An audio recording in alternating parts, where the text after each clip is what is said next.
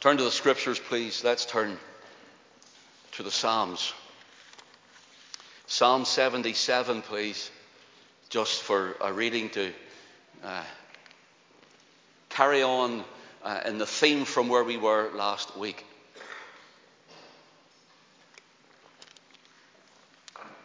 Remember, we're on the theme, our kinsman redeemer. This is week 2. I trust it'll be the last week. I don't know, but we'll see how we get on.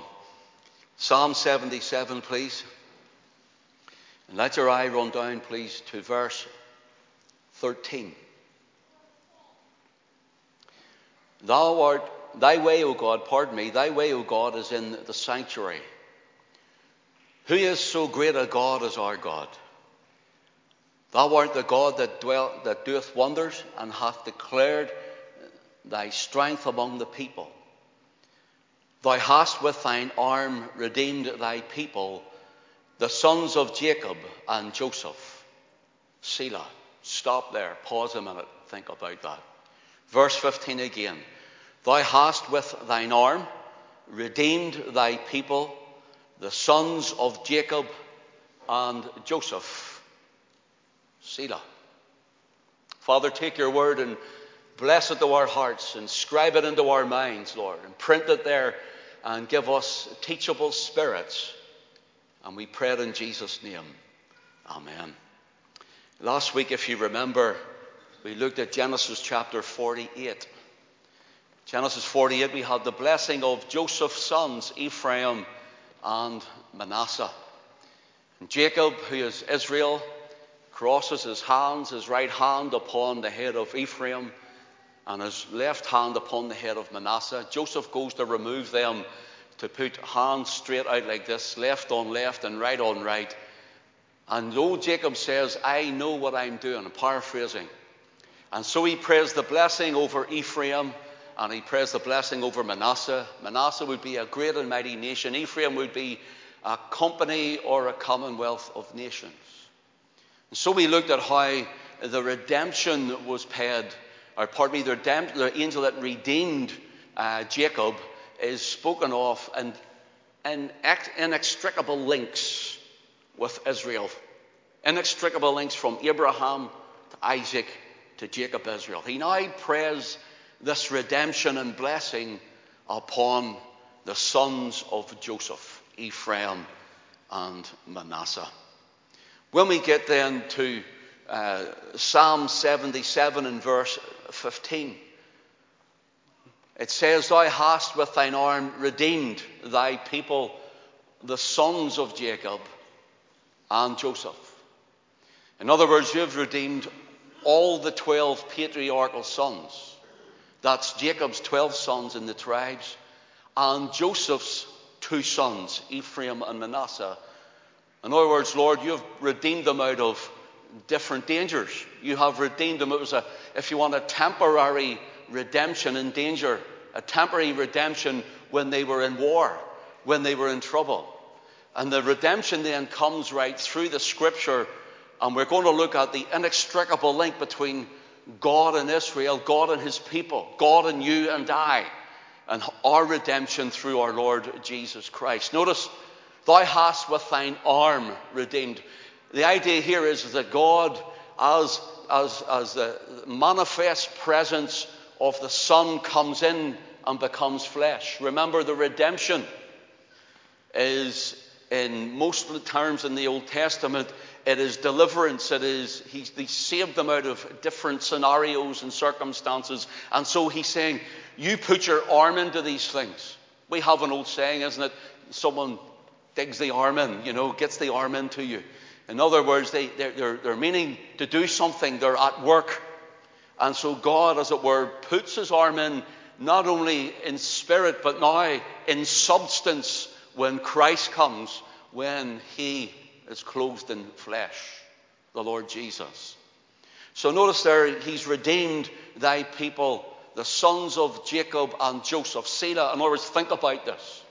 The inextricable link between God and his people, Yahweh and Israel here. And so the word redeemed, if we remember, is the word galal. Gaal. And it's closely linked to the word goel, which is for kinsman, one of the same blood, or flesh in other words. So Christ becomes flesh. Remember, we're going to look at this. God becomes flesh, and in the person of Christ, he is our goel, our gaal, our redeemer. So it's not just something God does, he redeems. It's somebody God is. He's redeemer. He becomes redeemer. If you will, flick with me to Psalm 107, please, as we look at some of these scriptures this morning. Psalm 107, verse 1. O give thanks unto the Lord, for he is good, for his mercy endureth forever. Notice, let the redeemed of the Lord say so, whom he hath redeemed from the hand of the enemy. Notice, redeemed is mentioned twice in verse 2. He has redeemed from the enemy. It is Gaal. The inextricable link here is that God becomes their Savior. God is Israel's Redeemer. And the idea of it is he is their Gaal is the word. So look at this, and let's read it as kinsman. Let those who have been redeemed, in other words, of the Lord, redeemed by the kinsman, say so. For he hath become their kinsman, it would mean. He's brought them from the enemy. That's the idea of this. So they are redeemed, and they have been brought out of the hands of the enemy. The inextricable link with God and his people. Turn with me again to Isaiah chapter 43, please. We're going further away in time from Jacob, and the covenant still stands. The covenant still continues on, and the covenant goes right through to the prophet Isaiah and then on again. But let's go Isaiah chapter 43, and notice what it says in verse 1. But now thus saith the Lord that created thee, O Jacob. You can write there, Israel's creator. That created thee, O Jacob, and he that formed thee, O Israel. Fear not, for I have redeemed thee. I have called thee by thy name. Thou art mine. Notice what he says. I have redeemed you. What I have done. In other words, God in his person, God in himself became personable with Israel. He is inextricably linked now with Israel because of his own sovereign will and election. And so he now comes to them and he says, you're my people. I created you. And since I created you, I've become your kinsman. Yet God is still invisible unless he becomes, remember, like the angel of the Lord we read. Remember, Jacob wrestled with a man there, and we're told that man was God. But he is an angel, a theophany of Almighty God. He's the Lord Jesus Christ, pre-Bethlehem, before his birth. And so here the Lord is saying, I've redeemed you, I'm your kinsman. And they could say, we can see the redemption, we can see the enemies are thwarted, we can see all that you've done, Lord, but where are you? We can't see you in person. We don't know you in that capacity. Even in the temple, they knew him to a point, and only through the prophets and what God had given the prophets for them could they know him at all. Notice here again in verse 2, when thou passest, here's a word for somebody going through trial. Here's a word for somebody going through tribulation this morning. Here's a word for you going through trouble. Here's a word for all of us this morning, because some of us are in a valley. Some of us may be going through the valley. Some of us have just come out of a valley, but some of us don't realize it. We may be going into a valley. So we all need to take these words in. When thou passest through the waters, notice, I will be with thee. That God is with us. And through the rivers they shall not overflow thee. When thou walkest through the fire, thou shalt not be burnt, neither shall the flame kindle upon thee. You can write there, Israel's keeper. We had Israel's creator. Here is Israel's keeper. Verse 3. Notice this. For I am the Lord thy God, the Holy One of Israel, thy Savior. In other words, it's I am Jehovah. Notice, for the Lord, thy God is Elohim. So it should read like this. Jehovah Elohim Kadosh Israel. I'm the Holy One. I'm the one who keeps you. I'm the one who's created you. I'm your maker. It's me that you look to. I'm your Redeemer and I'm your Savior. And now you see God drawing close.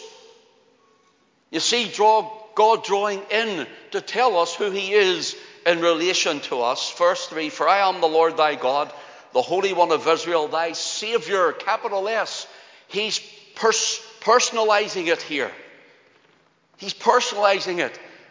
And the idea of the gospel is that when he comes in flesh, the Word manifest, made flesh, the Son of God, when he becomes flesh, he personalizes himself with you and I. And he says, I'm your Lord, I'm your Creator, I'm your God, I'm your Keeper. The invisible one had become visible unto Israel. The invisible one had become visible to those in Judah, in Judea, in Samaria, in Galilee. The invisible one had become visible. The Redeemer that they heard about through the prophets who had delivered them and said, I'm your Savior, had become visible and hung upon a cross and died for you and shed his blood for you. Notice here what he says. For I am the Lord thy God, the Holy One of Israel, thy Savior. I give Egypt for thy ransom. Know what he means here? I had a choice to make. Egypt or Israel. Egypt or Israel. And people say God loves everybody the same. No, he doesn't. He says, Jacob have I loved and Esau have I hated. Here he says, there's either Israel or Egypt. And he says, Israel, I chose you. You're my elect. You're my chosen. It's you and you alone, he's saying. And brothers and sisters sitting here this morning, you are the elect of God. You're his own people. And he loves you this morning. He says, you belong to me and thou art mine. Notice this. I give Egypt for thy ransom. I chose Egypt, or you over Egypt, Ethiopia and Seba for thee. In other words, there's none others compares unto you, my people. That's what God's saying. That's what God's saying. So you can write Israel's creator, verse 2, Israel's keeper, verse 3, Israel's Savior. And since thou wast precious in my sight, thou hast been honorable, and I have loved thee. Therefore I will give men for thee, and people for thy life. You can write there, Israel's lover. He's the lover of our souls, brothers and sisters. And we love him because, what is it? You're all very quiet this morning. You're all somber still. We love him because. Will you shout it out? We love him because. Because he first loved us. Because he first loved us. Here is Israel's lover. Now look at this. Verse 5, fear not, for I am with thee. I will bring thy seed from the east and gather thee from the west. Now for time's sake, let your eye run down to verse 11. Verse 10. Ye are my witnesses, saith the Lord, and my servant. Everybody's talking about what's all these two witnesses in the book of Revelation. The Lord's telling us here. It's not the Jehovah's Witnesses, by the way. That's what they say. It's the two houses of Israel. This is what they're saying. He says, ye are my witnesses, saith the Lord, and my servant. We're here to serve him. Notice, whom I have chosen, that you may know and believe me, and understand that I am he. Before me there was no God formed, neither shall there be after me. I, even I, am the Lord, and beside me there is no Savior. Notice Savior in verse 11 is a small s. Savior in verse 3 is a capital S. He's saying, I am personable. That's who I am. When I save you, that's what I do. That's what I do. Here's something for you.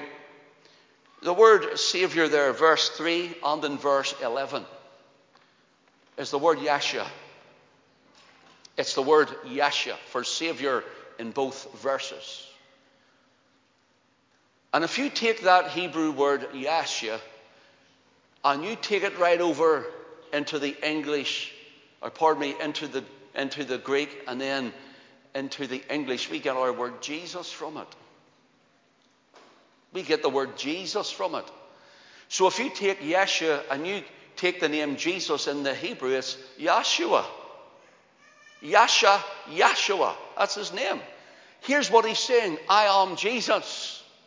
I am Yeshua. I'm the one, your Savior.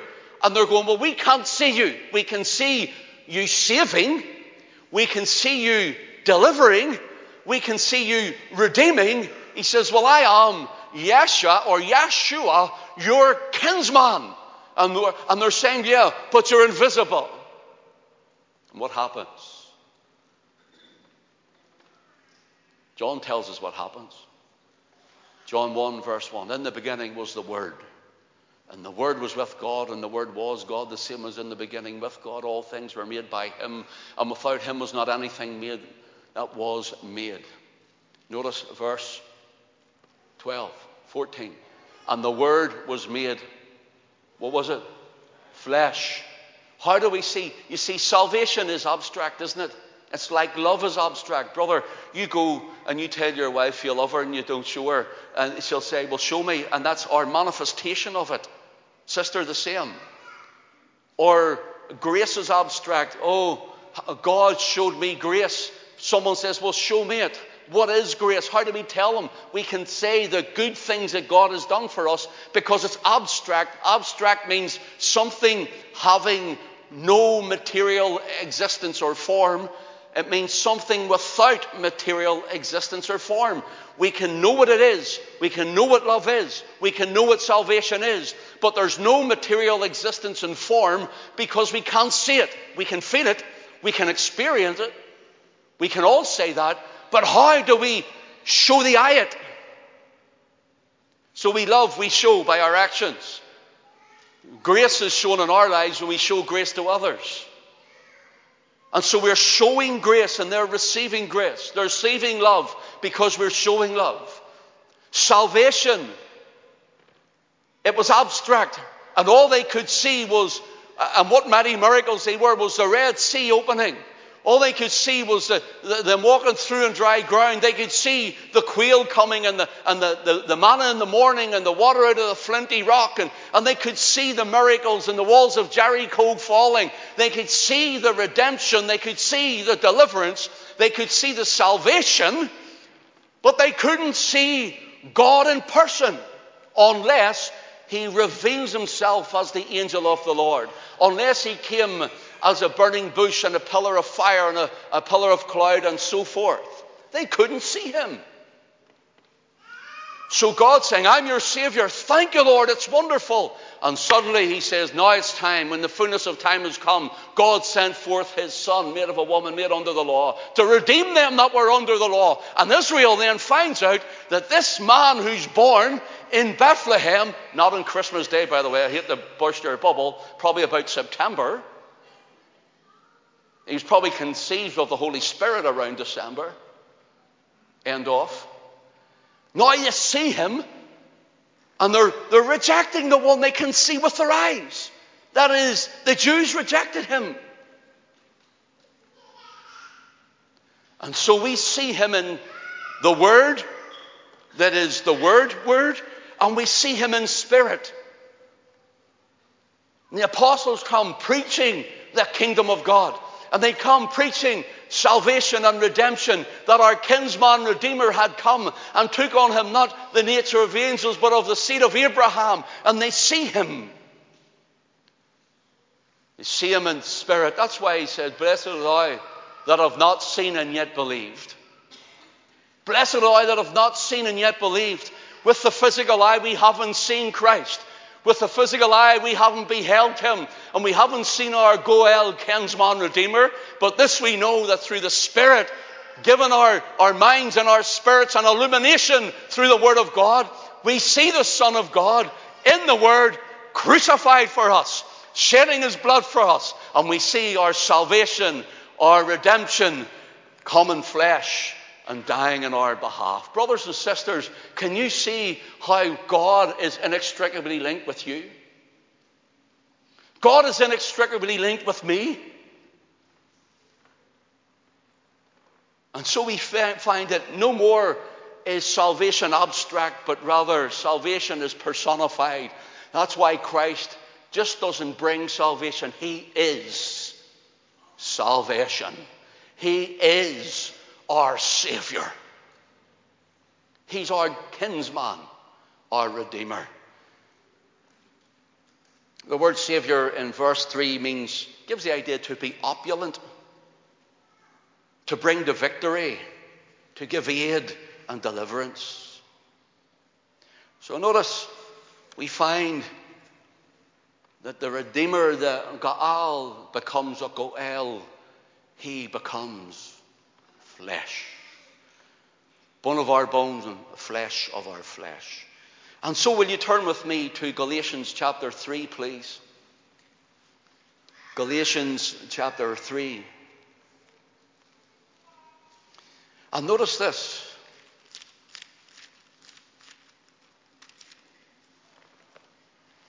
Verse 13. Galatians 3, verse 13. Christ hath redeemed us. There he is. Very God of very God. Man of very man. Christ hath redeemed us from the curse of the law. He hasn't redeemed us, by the way, from the law, but from the curse of the law.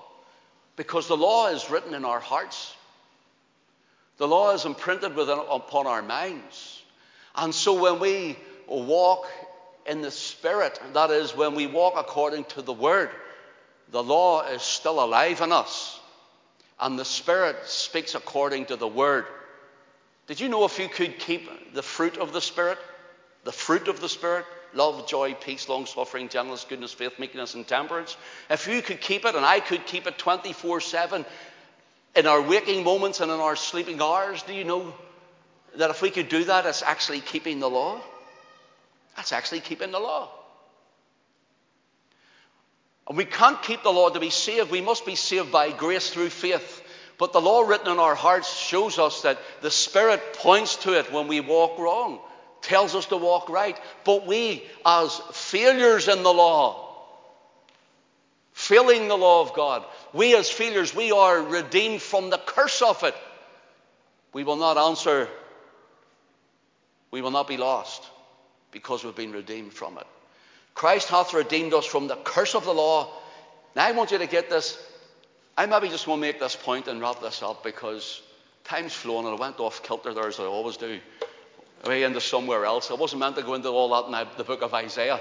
So, well, I might do another morning, I might not. I might go somewhere else. See how the Lord leads. Christ hath redeemed us from the curse of the law, being made a curse for us. For it is written, cursed is everyone that hangeth on a tree. Turn to Deuteronomy chapter 21, please. Deuteronomy chapter 21.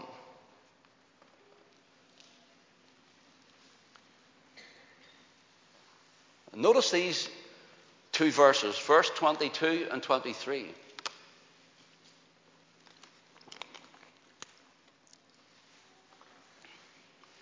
Verse 22. And if a man hath committed a sin, note this, underline this, worthy of death, and he be put to death, and thou hang him on a tree, verse 23, his body shall not remain all night upon the tree, but thou shalt in any ways bury him that day. Notice, for he that is hanged is accursed of God. He that is hanged is accursed of God. That thy land be not defiled, which the Lord thy God giveth thee for an inheritance. See the word accursed, as in accursed of God there. It is the word kilala. Kilala. And this is what it means. It gives the idea of execration. Or in other words, it means to denounce evil. To denounce evil. To abhor. To abhor. Now if you can remember that for a moment, because here's why. Because that's what the Father looked upon when Christ took the burden of your sin and mine. This was Jesus. Think about this. If he is our substitute, since he is our substitute, not if, since he's our substitute, pardon my bad grammar, since he's our substitute, our sin is on him. And since he's our substitute, when we think before we gave him, as it were, he took the penalty of our sin, when we think of it like this, then we are before God, should be the one, as it were, crucified or hung on a tree, or people might think, well, that's just death and it comes to people sooner or later. No, listen, brother, sister, listen. Because that takes us on into the judgment seat. In our sin. And God abhors sin. That's what it means. When Christ became sin for us, the perfect, spotless, holy, impeccable Son, the Lamb of God, he took our sin. At that point, God looked upon him, and there was an abhorrence of his only Son. This is the Son whom he said, this is my beloved Son, in whom I am well pleased. This is my agapatos huios, he says. In other words, it means this is my fully one and only fledged Son with all mine inheritance. And he calls the love out of my heart. This is him. He's our kinsman. And the Father says that at the River Jordan. He says it on the Mount in Matthew 17. And here we're finding at the cross our Redeemer. The Father looks at him and abhors him. He abhors his Son. He's denounced because he sees our sin as evil hanging on a tree. He's accursed of God. Can you see that? He is accursed of God. And God pours out his wrath on him. God pours out his full wrath on him in order that you and I might take his righteousness. And that you and I, when the Father sees us not in abhorrence to him, but sees us as his children and in love.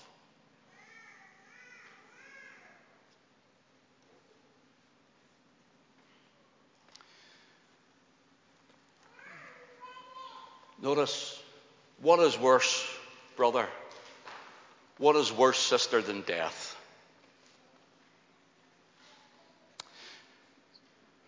One might say being put to death when you're innocent. Yeah, that's worse, I suppose. What is worse?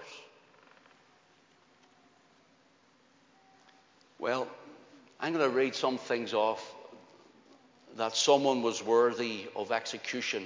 As it says in Deuteronomy 21 and verse 22, if any man hath committed a sin worthy of death, he shall be put to death. And thou shalt hang him on a tree. Homicide, murder. This is in the Old Testament, murder. Listen, striking one's parents. Boy, that was rough, wasn't it? Kidnapping, witchcraft, bestiality, the worshipping of other gods. How many of us should have been put to death so far? Violating the Sabbath, child sacrifice. What about the abortion? You know something, I'm going to say this. I wasn't going to talk about this because I promised myself, but I'm going to say it. I don't care about people outside who hear this. I was fit to be tied, as we say, yesterday. Fit to be tied at Christians celebrating the American election of Biden and Kamala Harris. Now listen, I was fit to be tied. Listen, I'm not a big, massive Trump fan, don't get me wrong. I think he was doing a better job. But I was fit to be tied because of this. They were putting up on social media pictures of them saying, isn't this wonderful? Christians. Is it wonderful? that they allow the abortion of babies, that they allow the decision to be up to a mother right up to birth. And it's a wonderful thing.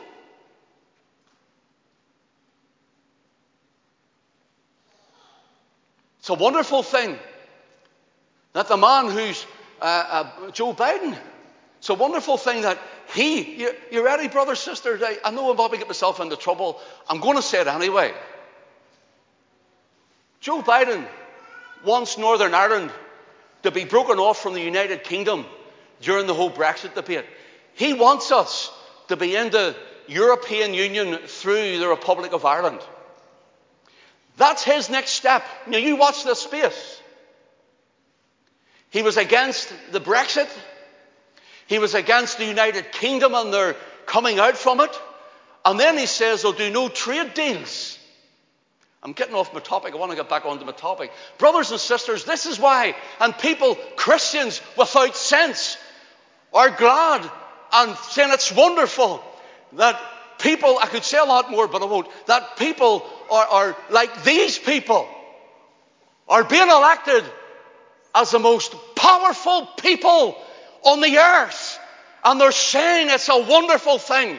And babies are going to be massacred. Shame on you. It's a shame on you.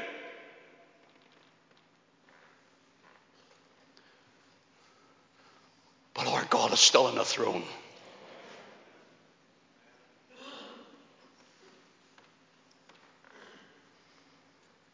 In 1 Corinthians 15 and verse 26,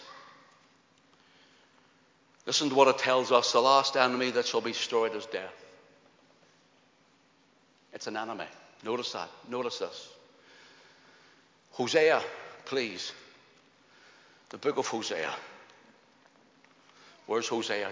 Jeremiah, Lamentations, Ezekiel, Daniel, Hosea. So if you find Ezekiel, Daniel, you find Hosea. The book of Hosea, 13. Hosea 13.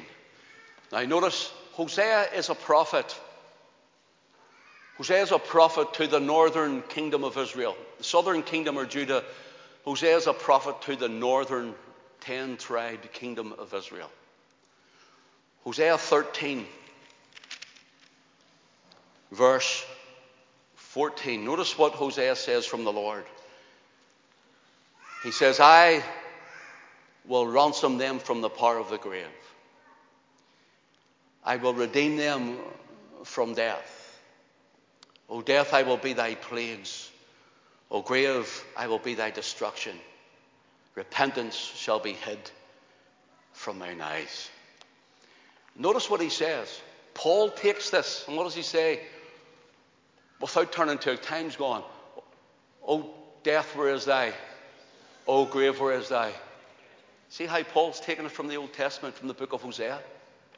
O death, where is thy sting? O grave, where is thy victory? Brothers and sisters, that's why we can stand on this morning. Now, death, listen, is a defeated enemy because Christ was raised on the third day. Jesus was raised from the dead. He rose again. Our kinsman, Redeemer, rose again on the third day. Now notice this and note it. He defeated the enemy. He defeated death. So death is a defeated enemy, but one day it will be a destroyed enemy. A destroyed enemy. When the Lord comes back, the last enemy, it shall be destroyed, is death. So what is worse than dying from a crime one did not commit? And I finish here. What is worse than dying for a crime that one did not commit? I'll say it one more time because I want you to get this. What is worse than dying for a crime that one did not commit? I'll tell you what's worse. Dying being accursed of God. dying, being accursed. Remember the word accursed? What is it? To abhor? Dying in your sin, and God abhors it. That's worse. That's worse. Dying in your sin and God abhors it. Because he's already sent the kinsman redeemer. He's already given his life's blood that we might be redeemed and saved. And if you reject his son, our kinsman, and if you die in your sin, people think, I'll be all right, I went to my church. Listen, if you die without Christ, you die in your sin, you will die.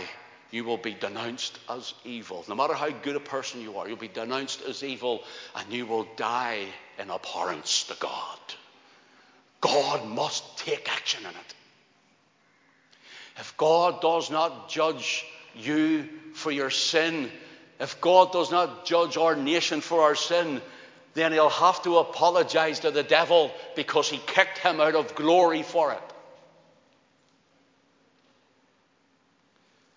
God will not repent of it, saith the prophet Hosea. There be no repentance of it, because God has made it possible through the kinsman redeemer that you might be saved. Listen, I know where I'm going. I know what I'll be when I die. I'm going to be with Christ, which is far better. Are you saved this morning? Are you blood washed this morning? Are you blood bought this morning? Are you trusting the Redeemer this morning? And if you aren't, then come and see us and we'll lead you to the Lord Jesus Christ. Look, loads of pages there. That's the end of that.